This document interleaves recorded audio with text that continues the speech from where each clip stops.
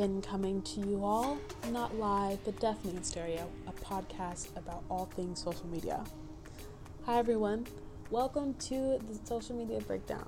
I'm your host, Jordan, the editor-in-chief of Incoming, a newsletter about what happens on social media and why it matters, powered by the Juice Media Network. On this episode, I'm starting with possibly the most important part of understanding social media, the algorithm. So you probably heard of X's algorithm, Y's algorithm in conversation before, but let me start by telling you what it is. The best way I can describe it is the mechanism within each app that organizes information based off of relevancy to the particular user.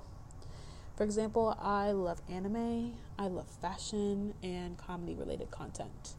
The algorithm on whatever app, doesn't matter which, is the mechanism that continues to bring those kinds of posts to my feed. That doesn't mean that those items are the only thing that I'll see on my social media pages, but since I select that type of content and like those posts more than other categories, I'll be shown those more. Those categories are rated in the algorithm at a higher priority to me than other content categories. This post also applies to specific users too. For instance, if you're like a Charli D'Amelio fan, the TikTok extraordinaire, right?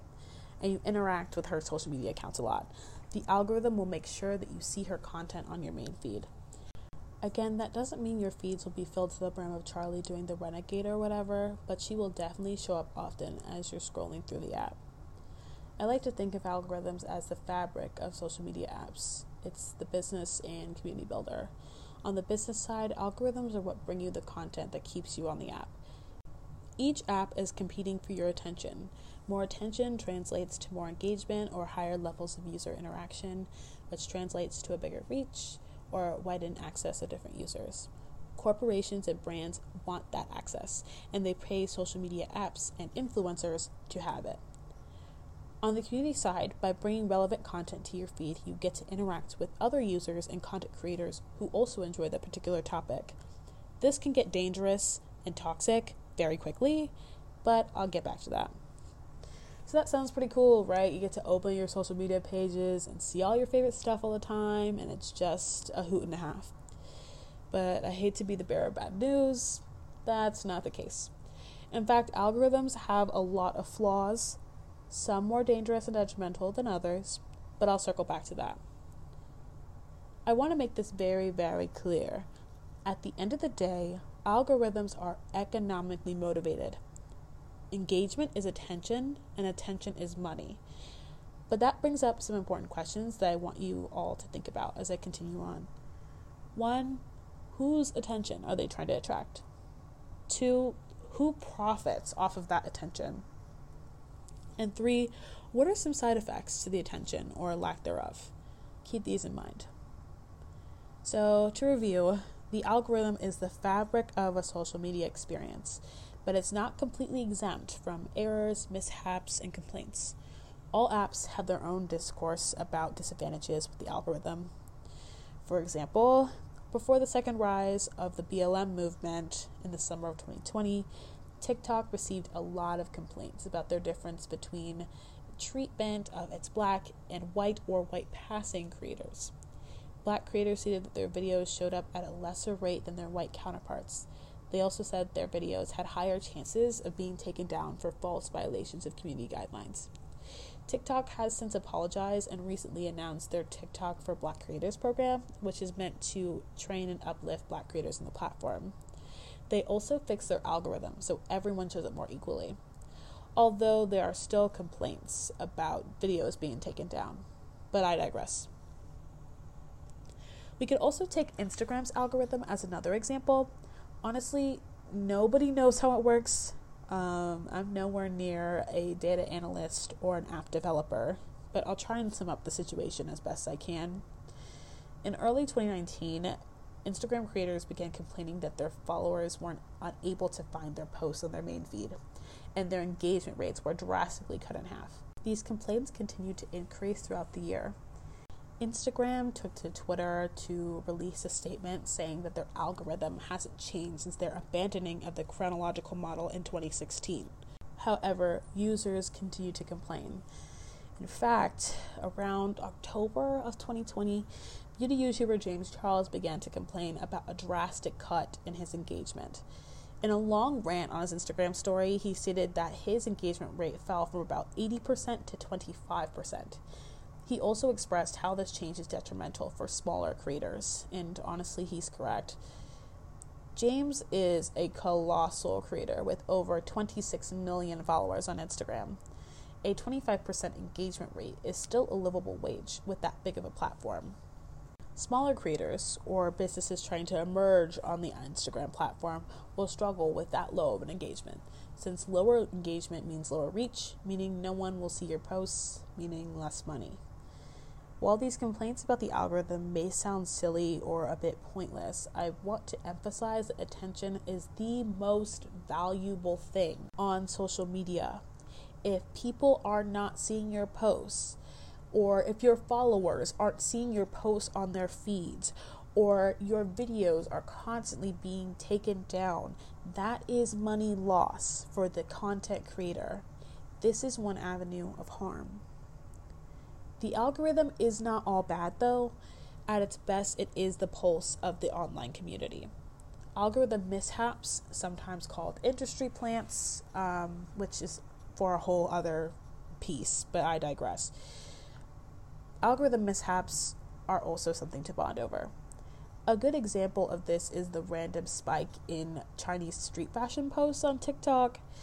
Back in May of last year, many slow motion videos of Chinese street style flooded For You pages everywhere. These videos were pretty much structured in the same way. Blackpink's How You Like That played in the background as beautiful models dressed in designer brands walked down a street and looked in the camera, and then it switched to another model and they walked down the street and looked into the camera, and so on and so on. They naturally went viral, and similarly structured fashion videos became a craze. It was an incredibly short-lived trend, but the point still stands that algorithm mishaps can also be a good and wholesome thing. These moments unfortunately exist right among the bad stuff. There are some terrifying aspects about social media algorithms that play into where our culture is today. I mentioned earlier that the algorithm is meant to organize your feed based on relevancy. However, a social media feed isn't just filled with your specific interests. Algorithms are also organized to show other content that is related to your interests. Here's where algorithms can get dangerous really quickly. We can look at the insurrection or disregard towards COVID as examples. Some scholars and writers want Facebook, Twitter, YouTube, and Instagram to face some sort of penalty for allowing hate speech and misinformation to travel freely on their platforms. This is in part due to that related content feature of algorithms. Let me explain. So imagine that I'm a Trump supporter, which I'm not, but that's not the point. But let's imagine a twisted reality where I was one. And I log on to YouTube to watch, let's say, an Epoch Times video about Trump's economic policies. On the right-hand side of my computer screen, or a down swipe if I was on my phone, is the suggested section where YouTube recommends me other videos around my interests and watch history. My choice to watch content related to Trump will tell the algorithm that I probably lean on the right side of politics, and that information informs the suggestion feature. So I could log on to YouTube to start watching a video about Trump's economic policies, and then I can get suggested another video about Trump's tweets, and then I click on that and watch it. And then I could be suggested another video about Trump's statements about the coronavirus, and then I click on it and watch it. And that could lead to another video about the COVID-19 hoax and how Bill Gates somehow wants trackers in our arms or something. And then that video can suggest another video related to the QAnon umbrella. It can get out of hand very quickly. Let me give you another example. Let's say that I'm on Facebook and one of my family members shares a pro Blue Lives Matter post on their feed. And in the same twisted Trump-supporting reality, I like that post, and I comment something like, "So true, Debbie," or whatever. That like on the post tells the Facebook algorithm that I support Blue Lives Matter, so they'll generate more Blue Lives Matter related posts. Facebook is a little bit of an anomaly since its algorithm puts you in a cluster based on your activity. So let's say I'm liking all these posts against BLM and are all pro-Trump and whatnot, and I'm just vibing on conservative Facebook. Facebook takes that information and puts me in the right-leaning cluster. So the only posts or news stories or videos or whatever content Facebook makes now, I'll see on my feed are from that wheelhouse. And that could be related to Blue Lives Matter and Trump, but a lot of the time, the algorithm takes it a step further and introduces me to QAnon-based content, groups, and activities. The ease of access into this extremism is what a lot of people are rightfully complaining about. The combination of weak regulation of disinformation, plus the algorithm's intention to keep relevant and related content on your feeds at all times, makes it very easy for misinformation to take over the dark corners of social media. And as we saw with the insurrection, engaging with that false information and meeting others who also engage with that false information can have serious consequences. So obviously, we need more guidelines. We need to fortify our media channels. This action is a little late, but late is better than never. And we need to take to our social media platforms and demand for more protection. And hopefully that noise will be loud enough to invoke some change. And on that note, that's all for this episode of the Social Media Breakdown. I hope you enjoyed it and learned a little something. Be sure to keep up with all things incoming by following the Twitter at incomingbyj. Thank you to Juice for sponsoring this platform. Be sure to follow them as well on their socials. I'll be linking them in the description. Be well, stay safe, and I'll talk to you next time. Bye.